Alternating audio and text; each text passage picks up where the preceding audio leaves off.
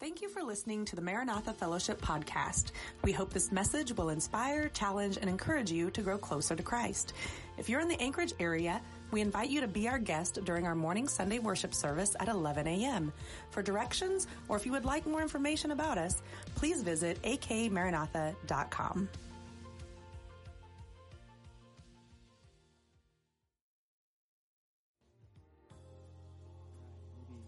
I invite you to turn with me to Matthew 16.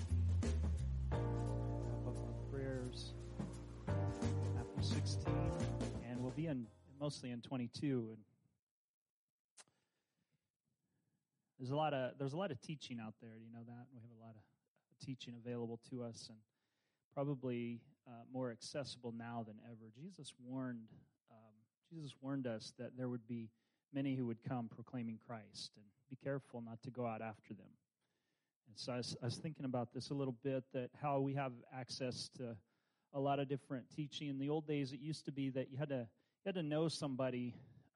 Either you knew who the teacher was directly, or you knew somebody that knew them, and so it could spread that way. And then with the printing press and literacy, you could read about ideas, and then came the radio when you could listen to them, and then the television where you could hear ideas and hear what a preacher or a teacher was saying, and then came the internet, right?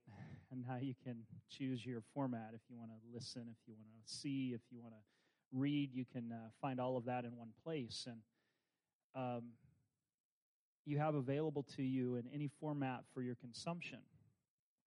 And I think we would all admit, tonight we're doing teaching over the internet. I don't know if you knew that or not. We're part of the World Wide Web, and people can tune in, and we've looked at where we've gotten people tune in from, and sometimes from India and the Far East, and sometimes inside the 1040 window, which is a predominantly Muslim area. There are people who've tuned in and watched what's going on. And so there's some good things that are out there, and I don't have to tell you that the internet also has some bad ideas on it that we have to be careful of. And ideas have consequences, and I want to point that out because I think sometimes we think in terms of ideas or teaching or schooling that it's not very practical.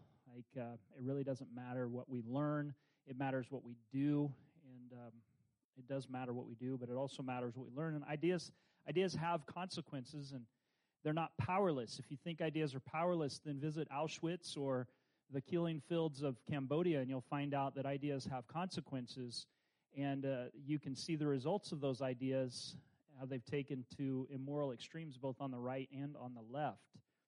And this is just an example, of course, to show that there are ditches on both sides of the road, and Jesus faced that same kind of thing, that there are ditches on both sides of the road. And so he spoke to his disciples, and he himself faced and warned his disciples against these ideas. And in one of a kind of humorous story here in Matthew chapter 16, Jesus has just fed the multitudes by multiplying the bread and the fish, right?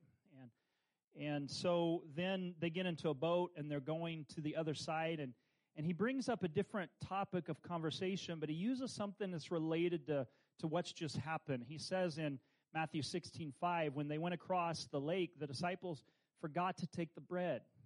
And Jesus said, be careful to them, be on your guard against the yeast of the Pharisees and the Sadducees. And they discussed this among themselves and said, it's because we didn't bring any bread. Aware of their discussion, Jesus asked, you of little faith, why are you talking to yourselves about having no bread? Why are you talking about having no bread? Do you still not understand? Don't you remember the 5 loaves for the 5,000, how many baskets full you gather? The 7 loaves for the 4,000, how many baskets full you gathered? How is it that you don't understand that I was not talking about the bread? So they're in the boat. They're traveling. He mentions yeast. They make the connection in their mind. He's talking about the bread. We forgot to bring the bread. What are we going to do without the bread? So suddenly their whole focus has shifted away from what he's talking about. And he says, no, but be on your guard against the yeast of the Pharisees and Sadducees. And then it says in verse 12 there, and then they understood that he was telling them to guard against the yeast used in bread, not against the yeast used in bread, but against the teaching of the Pharisees and the Sadducees. And this is kind of an interesting thing here. I want to title this tonight, The Wisdom of the Anointed. We have a wise Savior. Would you agree with that from your practical experience, that you found Jesus to be wise, not only for distinguishing between options, but also for guiding us in our lives? He's wise to do that. And so he says, be on your guard against the Pharisees and the Sadducees. Just a little bit about the Pharisees and Sadducees. They presented a challenge to Jesus from two different sides. So he didn't just have to face one particular aspect of Judaism, but he had to deal not only with them, but there was another sect that came along called the Zealots. They were probably a subsect of the Pharisees, but and then we don't hear about the Essenes other than maybe there's some allusions to it with John the Baptist. So there's kind of four different categories of Israelite who was prominent in the day, and then there are probably some that don't fall into a nice, neat category. But the two that persistently pestered Jesus were Pharisees and Sadducees. And these were religious leaders, and you probably would group, although sometimes a distinction is made, but sometimes you probably group the scribes in with the Pharisees, that they're along the same kinds of lines. But they presented a challenge to Jesus from two different sides. I'll invite you to turn to Matthew 22, where we'll look at the rest of our verses for tonight. Matthew 22.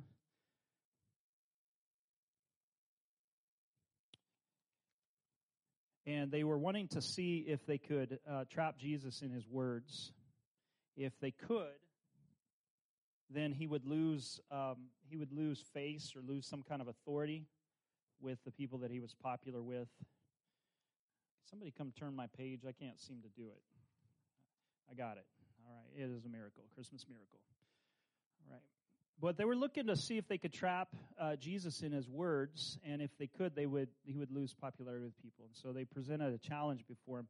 But how Jesus knew the Scriptures, and he knew what was in the hearts of people, he could answer them from that. He knew how to answer them as a response to that. And I find in that a challenge to us. We're not Jesus, but we do have the Spirit of God living in us, and we can study the Scriptures, and we can rely upon the power of the Holy Spirit to bring us wisdom in moments of need so that we can answer things like this. But he knew the Scriptures, and he knew the power of God, and he had experienced the anointing of the Holy Spirit. And I can't prove this, but I think there are Scriptures that allude to it, that Jesus in his humanity, it seems to me, relied upon the anointing of the Holy Spirit to do his miraculous work. That's how I understand it. He didn't just do it from his divine nature, but I think in some ways he laid aside those prerogatives and dwelt with the help of the Holy Spirit to accomplish that.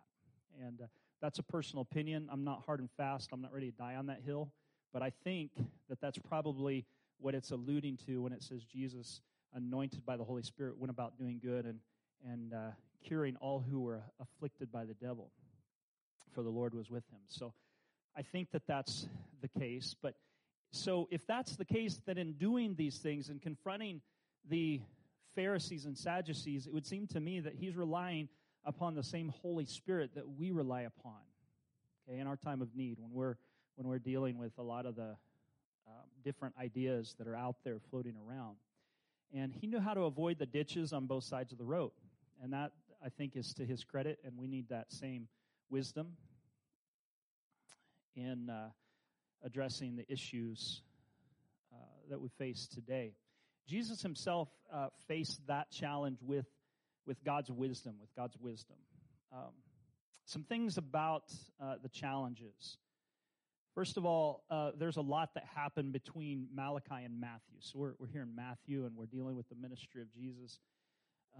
There's a lot that happened between the time of Jesus, God's people coming back from exile and going into that intertestamental period that's kind of dark, but we have a little bit of knowledge of. Between the testaments, okay, there's a lot that developed. And one of the things that developed there is these two groups of Jews known as the Pharisees and Sadducees, that their prominence comes out of the intertestamental period. So if you're wondering why you haven't read about Pharisees and Sadducees in the Old Testament, it's because they weren't quite the group that they were by the time Jesus comes along. It develops as a result of coming out of exile and back into the land and facing challenges from the Greeks and then the Romans. They kind of built up categories in which they found themselves a little bit stronger, even though they were an oppressed people. So you have Pharisees and Sadducees. These two groups grew up during that time, each in a different section of society. So Pharisees, let's talk about this just for a minute. We don't have time. We could spend a month going through and talking about Pharisees. We could. There's enough about them to do that. But let's just look at a kind of a thumbnail sketch here of that. Pharisees, they're not exactly sure where this word comes from, but the best guess they have is that it means separated ones who want to separate themselves from the evil that's around them, the evil in culture. They want to do the right thing, and so they're following to the T everything that the law says, best that they can interpret it, although Jesus is going to call them on some stuff, isn't he? And so separated ones, they believed in the Tanakh. I'm going to ask you, what is Tanakh? Anybody know? It's the Old Testament. The Tanakh is the law, the prophets, and the writing. Each of those letters represent a different portion of the Old Testament. Okay, so keep that in mind. They believe in the Old Testament we believe in. Okay, the Pharisees did. They believe in the books of Moses, all that came historically, and the prophets that came and applied the law to Israel through its history. So they believed in that. They also believed in the supernatural, which means that they believed in angels and demons and miracles and the afterlife. Okay, so we can kind of get on board with that. Like when Paul is confronted by the Sanhedrin, he sides himself with the Pharisees and says, I'm a Pharisee. Now, he's a converted Pharisee, so something's a little different in him. But what he's saying essentially is that I believe in the resurrection of the dead. I believe in angels and demons. I believe in the afterlife. I believe in miracles, things like that. Okay. The other thing you should know about the Pharisees is that of all the groupings within Judaism, the Pharisees were the most numerous. So there's a lot of people who are Pharisees. Okay. Many people who are Pharisees. And so they're among the most numerous, and they tend to be more patriotic, but they're less revolutionary than the Zealots are. The Zealots are ready to kill the Romans and get them out. The Pharisees, they will compromise a little bit in order to keep the peace, but they don't like it. They don't like the fact that the Romans are there, and they're going to stand for what they think is right in the law. There's something heroic a little bit about Pharisees. Not every Pharisee was bad, but Jesus seemed to have their number because they were basing their righteousness on the wrong kinds of things. All right, so the Pharisees. And then there was another group, and they're the Sadducees, right? And we always heard growing up they're Sadducee because they don't believe in the resurrection. Anybody sing that song? There was a song about that. And I'm not going to sing it because I can't remember it. Sadducees, if you look at the scriptures here, let's see if we can find a place where it says Sadducees within this. Chapter 22. I think right around 23, the Sadducees. Can you see that? Chapter 22 of Matthew, verse 23, Sadducees.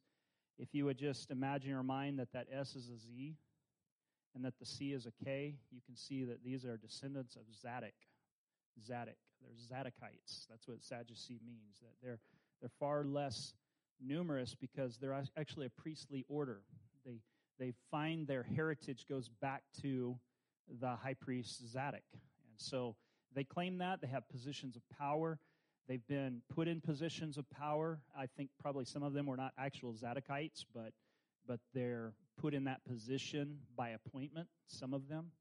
And many of them, they don't know the scriptures. We have some intertestamental history writings that suggest that they had to learn which animals were pure and impure from the Pharisees. The Pharisees had to come tell them. They put a parade of animals in front of them. That one's impure. That one's pure. You can sacrifice that one. So they were at one time kind of ignorant of some of those things, but that's probably not true of all of them. That was probably more said in jest. They believed in the Torah. What is that? Yeah, the first 5 books. So they believed in the first 5 books. How does that make them different from the Pharisees? they don't believe in a lot of the Old Testament. They think that maybe that they're good writings, like we would view the Apocrypha. We think there's good history there, but it's not Scripture. Okay, so that's how they kind of viewed that. Is there might be some good things there, but you can't really claim that as a revelation from God. We've got to stay narrow. It's only Moses that has revealed Israel's religion to us. They were anti-supernatural in their outlook. They didn't believe in angels or demons or miracles or the afterlife. They were a select few. So if you look at the Pharisees, they're numerous. The Sadducees are not numerous. There's few of them, but they tend to be in powerful positions. Can you think of any Sadducees you know of by name? About Annas, the high priest? About Caiaphas? These guys were Sadducees. They're in the priestly order. So those are a couple guys at least that you would know of that were Sadducees, and they tended to collaborate with Rome and had a lot of power. Annas, he was probably the one responsible for the marketplace in the temple, and he also had a lot of power in terms of if he wanted somebody to get killed, he could see it accomplished.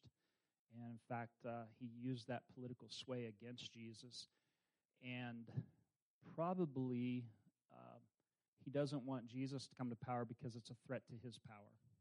Okay, Pharisees probably in another way, but the Sadducees, it's like they're going to get removed from their place of prominence if Jesus comes to power, and so they're nervous about that.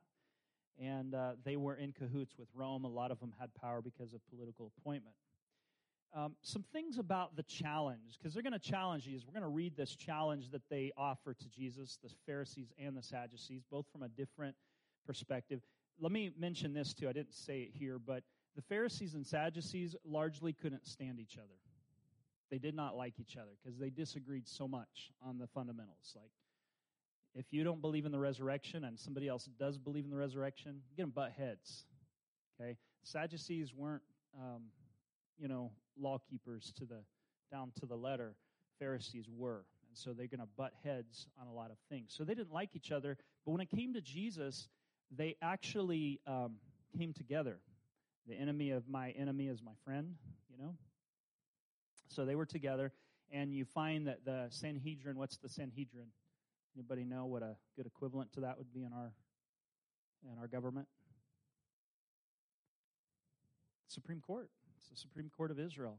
Now, they don't have quite the power because they're still subject to Roman, the Roman overlords, but they still have some power. And you find that the majority of the Sanhedrin is Pharisee, but there's some Sadducees. So when Paul stands before them, he says something that ignites them against each other, and they forget about him.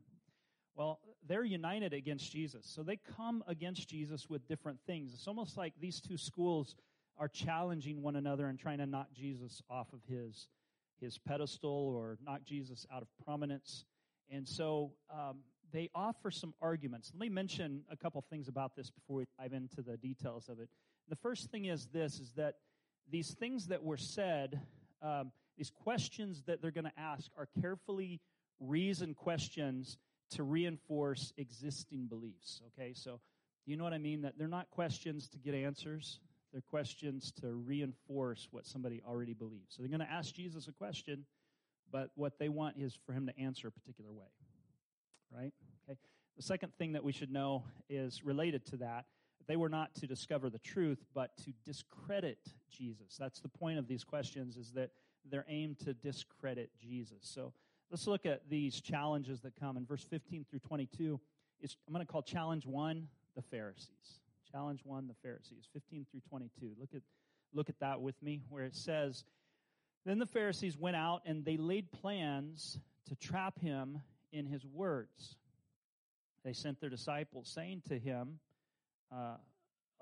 along with the Herodians, 'Teacher,' they said, 'we know that you're a man of integrity.'" Don't you it's kind of saccharine, isn't it? Like, it's sweet, but it's not real. Right? Like, they're not trying to say this because they really believe it. They're buttering him up a little bit. They say to him, Teacher, we know that you're a man of integrity and that you teach the way of God in accordance with the truth.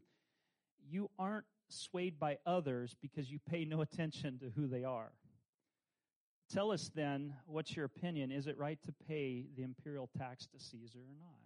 Do you hear that question? Should we pay taxes to Caesar? What's the problem with that, paying taxes to Caesar? Anybody have any idea? I mean, there's lots of them. Can't think of just one, but anybody think of any reason why not to pay taxes to Caesar? They hate him. They don't want him there.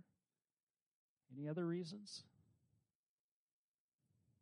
How about taxes were exorbitant? They didn't charge a fair amount, for one. And when I don't want to get into political discussion here or get anybody mad. And you might not be mad at me, you just might be mad at the system. But a lot of times when you pay tax, you expect something in return, right? Like a government that will help you. And that was not going to happen with Rome. Okay. Then in addition, there were people, especially among the zealots, who thought, how can you pay taxes to a godless man? Okay, that's like admitting that this is not God's land, but this land belongs to the Romans. That's how some people viewed it. And so the people who framed this question knew all of that, how difficult this question was. This is fraught with political peril, because if you answer one way, you make enemies of one people or group, and if you answer the other way, you make enemies of the other group. Okay? And it's not that Jesus is concerned about making enemies. He's obviously made enemies of both Pharisees and Sadducees, so that's not the issue. And they admitted right here that you're not a man pleaser. Okay, so they bring this question to Jesus, and Jesus, knowing their evil intent, okay, so he knows, he can see through it. He knows what's going on here. He knows the purpose of the question. He asks them to bring him a coin. Okay, so the difficulty is that in this question is that it can divide between anti-Rome and the Rome appeasers.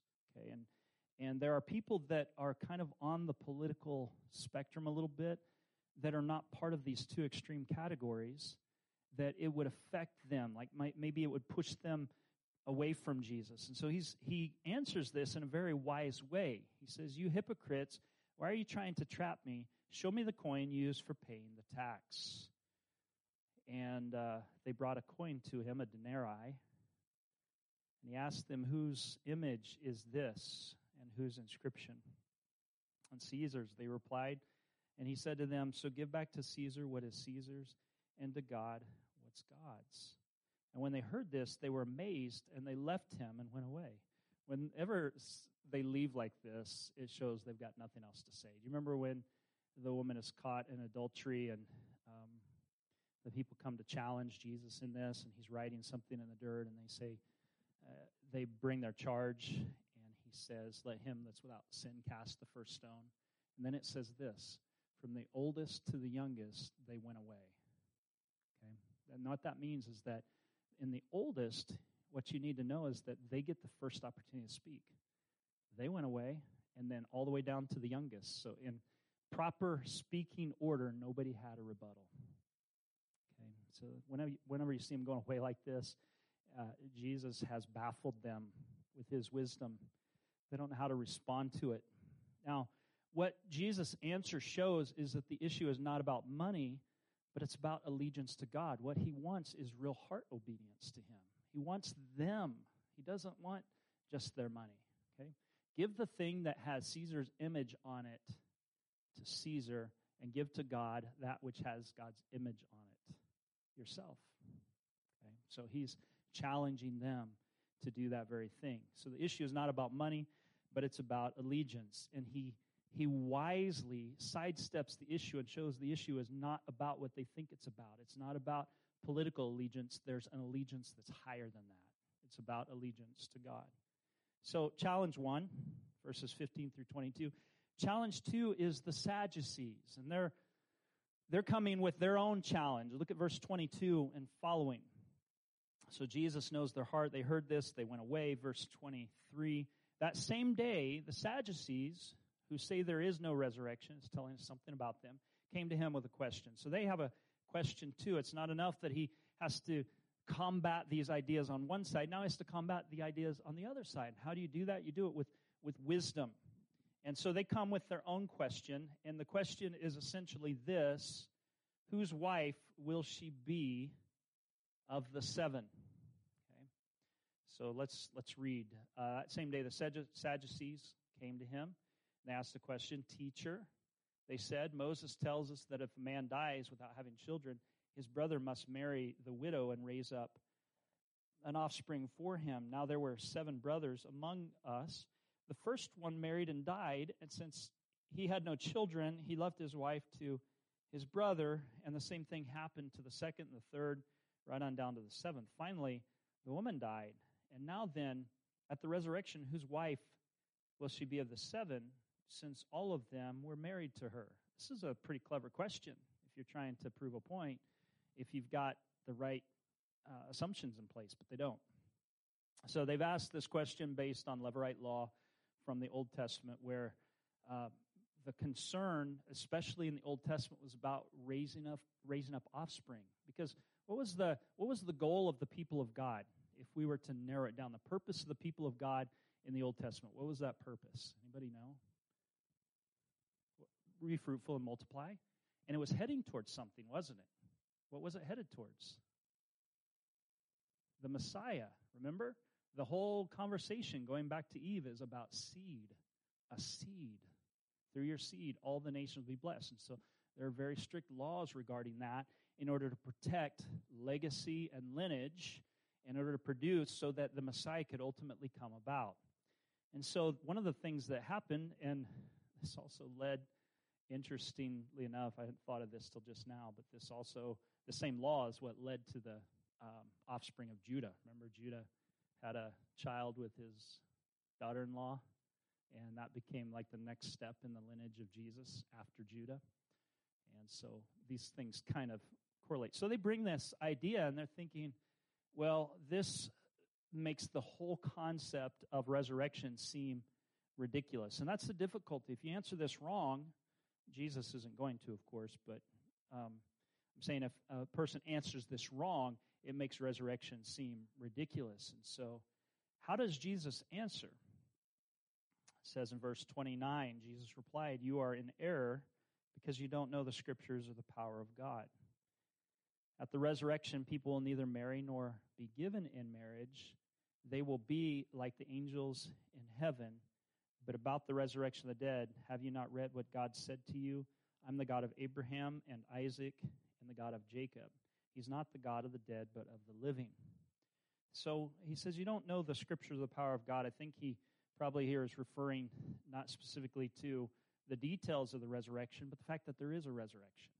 So he's confronting them on that, and I think he closes with providing information that will educate them. Okay, so I'll come back to that in just a second. But he says that at the resurrection, people will neither marry nor be given in marriage. They'll be like the angels in heaven. Let's be very careful with this, okay? We're not going to be angels. Do you know that? That's not what this verse says. It doesn't say we'll be angels, does it? It says we'll be what? Like in some facet, like the angels in heaven. And neither married nor given in marriage does not suggest you will be distant from your spouse, but it will suggest in the love of God that we'll all be a lot closer than we are right now. So I don't want us to get any ideas that, we're going to have to reintroduce ourselves to everybody and get to know people fresh. I don't think that's the case. I think we'll know people in heaven. And I think that relationship with the capacity of sin removed will be much closer and more intimate, and God has different purposes for us than reproduction in the coming world. And so I would suggest in that we not try to read too much into this. The point of this is that their question turns out to be ridiculous and not Jesus' answer. And he works through all of this, showing that there is resurrection. I wanted to point out the fact that when he quotes the God of Abraham, Isaac, and Jacob, he's talking about how God is the God of the living. And this is shown, and here's the interesting thing. You got to pay close attention to this. Where is he quoting from? Anybody want to take a guess? This is the Sadducees. Where's he quoting from? Where's Jesus quoting from, do you think? You probably could find it in the cross-reference section of your Bible. It's the books of Moses for sure. And not only that, but it's Exodus chapter 3, verse 6, when God appears to Moses and said, I'm the God of your forefathers, Abraham, Isaac, and Jacob. And he uses present tense verb, which suggests, I am the God of these who are living. And he quotes right out of the scripture section that they find authoritative. He doesn't go to Jeremiah, although he could have. He goes to the 5 books of Moses, where the Sadducees base all of their theology. And he answers them right where they are. Isn't that cool? Like, it's something we don't usually think about or recognize, but that's where he's quoting from, is from their scriptures. It's just there's a bunch of little things like this throughout the New Testament that show, confirm, I should say, its legitimacy. So the issue here is that he's the God of the living. Well, they can't really respond to that. The crowds, it says, when the crowds heard this, they were astonished at his teaching. Astonished, did a word study on this when we were going through Mark and found out that astonished means out of their mind beside themselves at Jesus, at his authority. He commands teaching with this kind of authority. So they were amazed by it. Challenge 1, Pharisees. Challenge met. Challenge 2, Sadducees. Challenge met. Challenge 3, listen to this. Hearing that Jesus had silenced the Sadducees, the Pharisees got together. Isn't that funny? Like, okay, he got them. We're going to give it another shot. We're going to catch Jesus. Like, we're better than the Sadducees. We're Pharisees, after all. We're going to catch him in something. And so they got together, and one of them, an expert in the law, tested him with this question, Teacher, which is the greatest commandment in the law? And Jesus replied, love the Lord your God with all of your heart, with all of your soul, and with all of your mind. If you're reading Mark, you'll find in strength there. Why Matthew doesn't include that, I don't know, but the point of it is not to divide the faculties, but to say essentially that we're to love him with all of our faculties. Okay, so every part of you. It's like the 70 times 7. We don't have to enumerate to 490. We know the point is not 490. The point is keep forgiving. Okay, here the point is not that we divide it into all these sections, though I think there is some value in understanding. He wants us to love him with our minds and with our heart. The point is, with all of ourselves, we're to love him. So Jesus makes this point here. You're to love him with all of your heart, with all your soul, and with all your mind. This is the first and greatest commandment. And the second is like it, love your neighbor as yourself. All the law and the prophets hang on these 2 commandments. Okay. So now the question is, from the Pharisees, they have another question. They're concerned about law. They want to know what Jesus has to say about law. If he says the wrong thing about law, all the Pharisees who are potentially following him, and there's a couple of them, right? They're going to go another way. You know, Nicodemus, he's a Pharisee. He's a follower of Jesus. If Jesus were somehow to say the wrong thing here, some people could be offended at this. And so the question is, what's the greatest commandment? And the difficulty is choosing a law of any other kind would be further reason to criticize him. So he could choose the wrong kind of law that nobody says, well, that's not as important as this one. Jesus isn't wise after all. So what does he do? He goes for the highest law of all. And the answer is love God with all of your faculties and love your neighbor as yourself. Okay. This law in particular is important because this is something that every faithful Jew would have done every day. They would have said this. In the morning, I think some at noon, and certainly at night. And it's called the Shema. You've heard that? The Shema. Shema is the Hebrew word for hear. Hear, O Israel, the Lord your God is one. You shall love the Lord with all your heart, soul, mind, and strength. Okay? And you're to teach these laws that I give you to your children. You're to talk about them when you walk by the way, when you rise up, when you lie down, when you come in, when you go out, all of those things. This is the creed of Israel, is love the Lord your God with all your heart, soul, mind, and strength. That's their creed. It's what they understood to be the highest law. I don't know if anybody would have thought that. They might have thought of the first commandment of the 10 Commandments, which is similar to it. It's associated with it, but it's not quite this, right? There's a similarity to it. They might have thought the second commandment or the third. But no, he says this one encapsulates all of them. The answer is love with all your faculties. And the issue is all law comes here not from prohibition, but from prescription. Do you know the difference? That prohibition is what you shouldn't do. Okay? But notice that Jesus says the greatest law is what we should do. Do you see the difference? That's significant. And that's the same way with the golden rule, is that we're to do unto others what we would want done to us. That's a positive prescription. That's not the negative. All of the world's religions, or many of them, have the negative form of the golden rule. Don't do unto others what you wouldn't want done to you. That's in the negative form. The positive form, I'm not saying it's bad. I'm saying that it's what we shouldn't do. Okay? But what Jesus taught takes it to the next level. Think about what you would have done for you and do that for others. He puts it on the positive. He prescribes, and he prescribes here, love God with all of your heart, soul, and mind. And love your neighbor as yourself. It flows from that. This is the first and greatest commandment. It's prescription that if you love him, then all of the law and the prophets will hang on that, because it's the outworking of that. It doesn't do away with details within law keeping. What it does is it reforms it as an interpretive framework for how do I fulfill that, and what's the purpose behind it. We don't steal because we love our neighbor and we want what's in their best interest, and to take from them is not to do what's in their best interest. You see, the positive prescription helps us to apply even the prohibition. The prohibition's the negative form.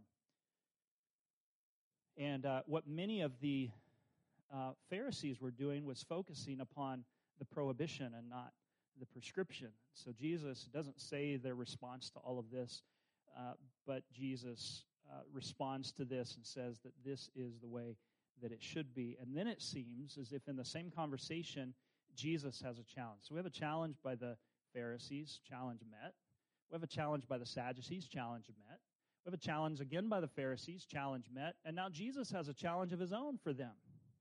Look with me at verse 41 and following. This is the Lord's challenge to them.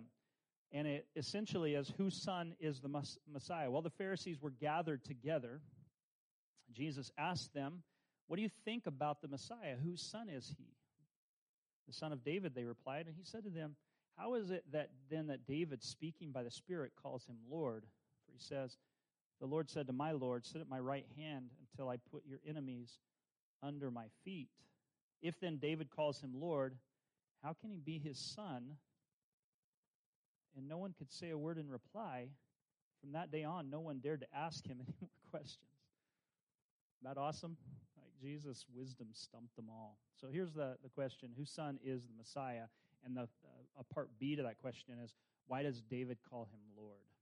Okay. Maybe we don't think in terms of this, but the difficulty would be that a father is usually considered greater than a son in the Jewish frame of thinking. Like, you think back that it's always going back to the greater, and that each son is an iteration but not quite as good. Okay?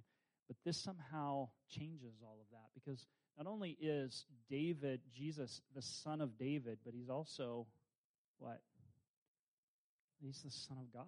He's the Son of God. This is more than just the Son of David. He is the Son of David, but he's the Son of David and more. And so Jesus shows here that he is greater, and that David himself acknowledged him as Lord. Okay? So it's a looking forward. It's a prophetic looking forward that we have just read. And so I think the issue that's at stake here is the Messiah is greater than David because he's also the Son of God. And how are you guys going to respond? Not you, and certainly we've all understood that question, but the Pharisees that he's talking to, how are you going to respond to this? The fact that the Messiah is a greater than David. Okay? How are you going to respond to that? Are you going to keep on fighting against him? Of course, I don't know that they had bought into the concept of him being Messiah. I think maybe at some point, my understanding of this, some had suspicions about it, but as time went on, either because of group pressure or because of jealousies, or because of a fear, like Caiaphas, I think it was, that said, it's better that one man die for the nation. I think he was afraid that something bad was going to happen to Israel if they followed this leader. There were probably a multitude of reasons, but it seems that in time he went through an era of popularity, and then his popularity decreased, and he went through a time of opposition right before his crucifixion. And so there's this falling away, and one of them is like the mass falling away that happens when Jesus says, unless you eat my flesh and drink my blood, you can have no part with me. Remember that?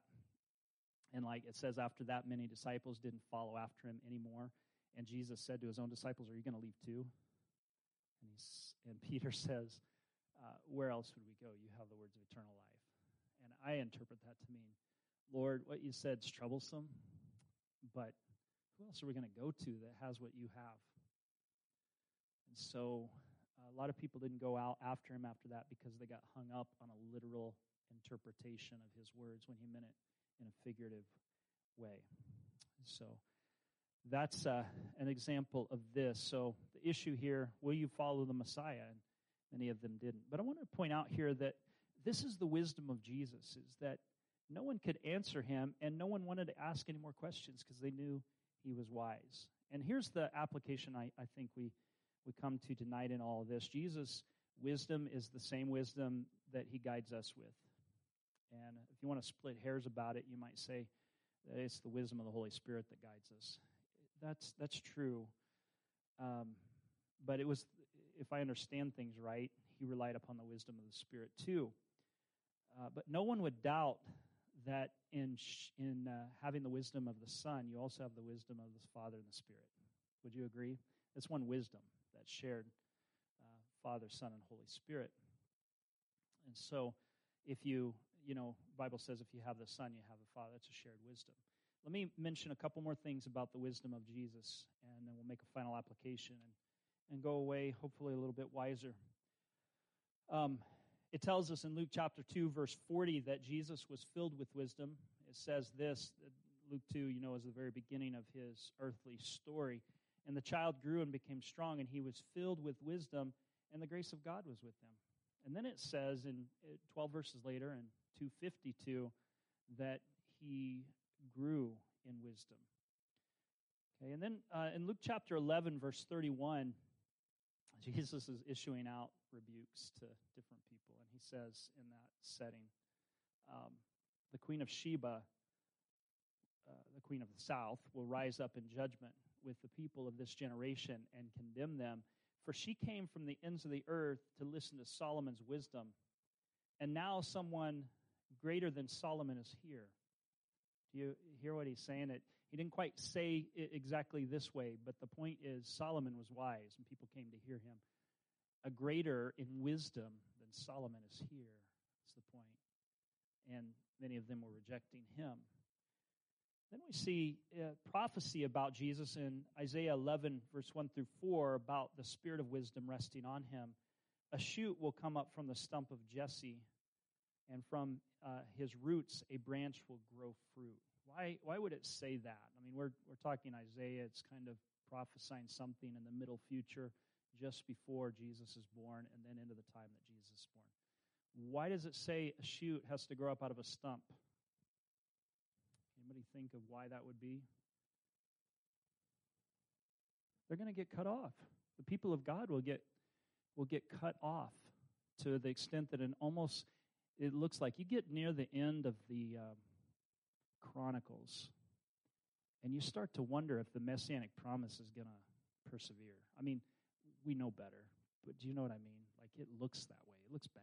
It looks really tentative and sketchy, because you start to see there's still within the line, one king gets killed without any descendants. Where's it going to go? And it has to jump to his brother. And like, it just looks real sketchy right there. And then it's like they go into exile in Babylon, and that lineage has to be maintained through the exile. And then they come back, and there again we find the lineage of David. Okay, so God kept his promise through dark years and distant years from the land.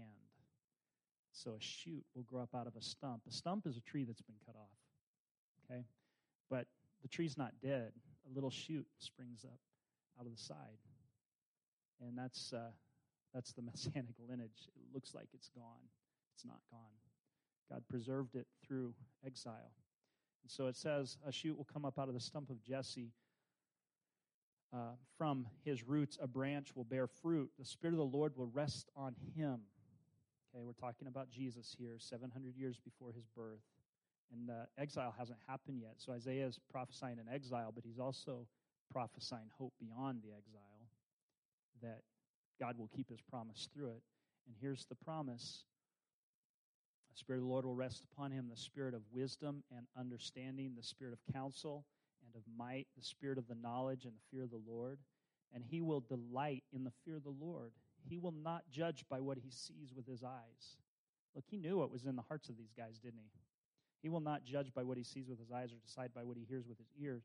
But with righteousness he will judge the needy, and justice he will give decisions for the poor of the earth. And he will strike the earth with a rod of his mouth, and the breath of his lips will slay the wicked. So we're seeing that he is the Lord of wisdom. And then I would mention one other verse here before we come into this practical portion, that he is the possessor of the treasures of wisdom. Colossians 2, verse 2 through 3.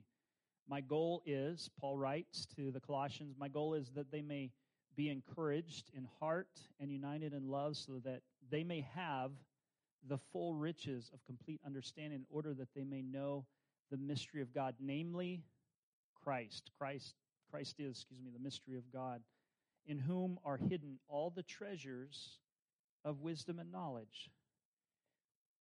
And so what this is showing is Christ is the ultimate storehouse of wisdom. I don't know if you know anything about the Colossian letter, but there's a lot of opinion on it. But if you were to boil all those opinions down, you would find that what stands behind this is that there's a teaching in the Colossian church that Christ is not sufficient in himself, but kind of a step to something else, okay? So the secret of wisdom is revealed only to the initiates, or the elite, spiritual elite, who seek beyond this temporary, lowly Jesus who is manifest in the flesh. That's just stuff of everyday life. We don't want to have anything to do with that. We want what's really spiritual. And so they wanted to reach beyond him and go to the next level. And Paul is saying, no. Everything you need in terms of wisdom is found in this Jesus. That's his point, is that we're not reaching for some Gnostic understanding that takes us beyond it. We're reaching for the Jesus who is revealed in the flesh. That's where the wisdom of God is found. And so that's his point, is that we don't need to have all this other stuff, okay? It's found in him. Now, if that sounds a little non-Trinitarian, I should suggest to you again that if you have Jesus, you have the Father, right? And you have the Spirit that's all shown. So if he's wise like this, if he can confront the different ideas that are out there on the left and on the right, I'm not using political terms, I'm just saying that there are ditches on both sides of the road, he can certainly guide us. Following the lordship of Christ will guide us wisely through the chaos that we have today. And we're not gonna figure it all out, not in this life. I've come to terms with that idea. I thought maybe just pursue more and more, but and it's okay to pursue knowledge and wisdom, but we need to understand that at some point we need to know we're resting on his knowledge and wisdom. Okay, like his is superior in every way to our knowledge and wisdom, and we can't ever possess it all. One of the things that is fascinating to me is that this happens in every field. You'll notice there's specializations in every field in the world. Have you noticed that? Like, think about doctors. You don't just have a doctor anymore. You do have a doctor, but you also have specialists in terms of like an ear, nose, and throat doctor.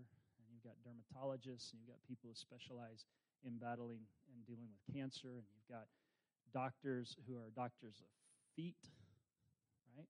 How come we don't have hand doctors? I don't know. Maybe there are. Are there hand doctors?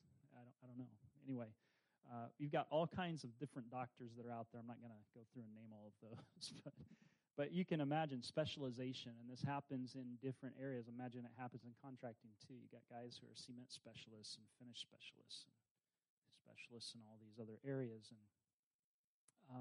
It happens in theology. It used to be that if you were a doctor of divinity, you kind of had a comprehensive knowledge of all this, and now there's specializations and studies. Like you have scholars who are scholars on the New Testament, some that are on the Old Testament, and now it's gotten even more specialized. Like you have guys that they spend their whole career in biblical studies studying the epistles of Paul or even one letter. And so you're getting specialization, and there's some great fruit that's coming out of focuses like that. But the point that I wanted to make is that there's so much knowledge out there, no one can possess it all. And to me, in some ways, it's like sad if we're trying to pursue that because you can't ever get there.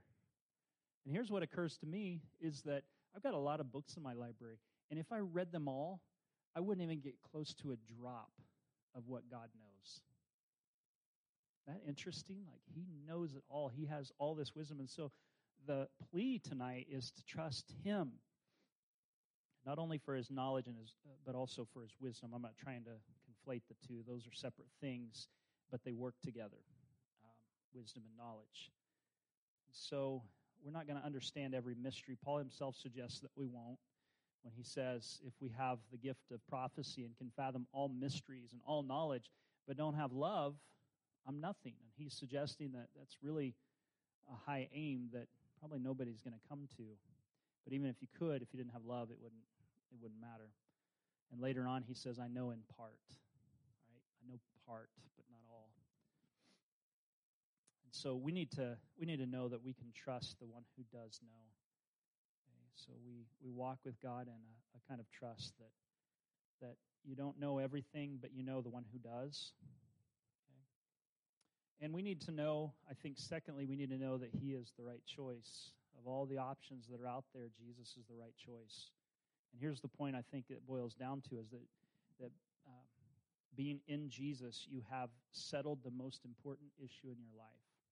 Okay, there's a lot of other little things that are out there that we may still be working on, okay, trying to come to terms with, trying to figure out. But when it comes to the most important issue in life, it's been settled already. You stand in right relationship with God. Your sins have been forgiven. Your eternity is secure in him. You can walk with the God that you were created to know. That's the most important issue, like where you're going to live and who you're going to marry and, how many kids you're going to have and what you're going to do for your occupation. Those things are all secondary compared to that. I think we all agree on that, right? So we've made the right choice in choosing him. So now living in him, your life is directed Godward and directed toward eternity. And living by his word, you're set up with the right principles for wise living. And there are there are pitfalls that they sound right, but they can be taken too far. So don't be fooled by imitation. There was an old commercial that used to say that, don't be fooled by imitation. And don't be pulled in by the promise of other gods and other saviors. And there are many promises like that. And they extend from everything from promises from government, promises from our secular media that tell us this is what the good life looks like, promises from other religions. Like you have an aspect of the truth, but you're not quite there. And so read our book, and if you feel this warm feeling, you'll know it's right. I'll do it. Okay? So I just would encourage us that you've made the right choice. Hold on to that. Don't be fooled by the imitation. And don't follow after other saviors. And then finally, we need to know that he can give wisdom as well in our situation. If anyone lacks wisdom, let them ask of God, who gives liberally and doesn't upbraid us for asking. He's generous to give wisdom if we're asking with a heart that really wants it. Now, if you're saying, Lord, I want to know the right thing to do, but then once you show me the right thing, I want to choose between which of the options, I don't know if I'd expect much from that. But if you're really saying, Lord, I really want to know what you want me to do, I think he's good about giving that wisdom. Amen? Hey, look at that. I don't think I've ever ended right on time. All right, stand with me if you would. Let's thank the Lord for his wisdom. Father, thank you for your wisdom that's given to us, that's personalized in Jesus. He is wisdom crying out. And I pray that you help us to turn with all of our hearts to him. And we thank you, Lord, that wiser than Solomon has come. We thank you, Lord, for the wise guide that you've given us in your Holy Spirit, that we might know which way to go. Help us to trust in Jesus' name. Amen. Amen. I took an extra minute. I'll give it back on Sunday. God bless you. Thank you for joining us today. If this ministry has impacted you, we would love to hear about it. You're welcome to message us at akmaranatha.com/contact or message us on Facebook at Maranatha Full Gospel Fellowship. We pray you are blessed by the message and have a wonderful week.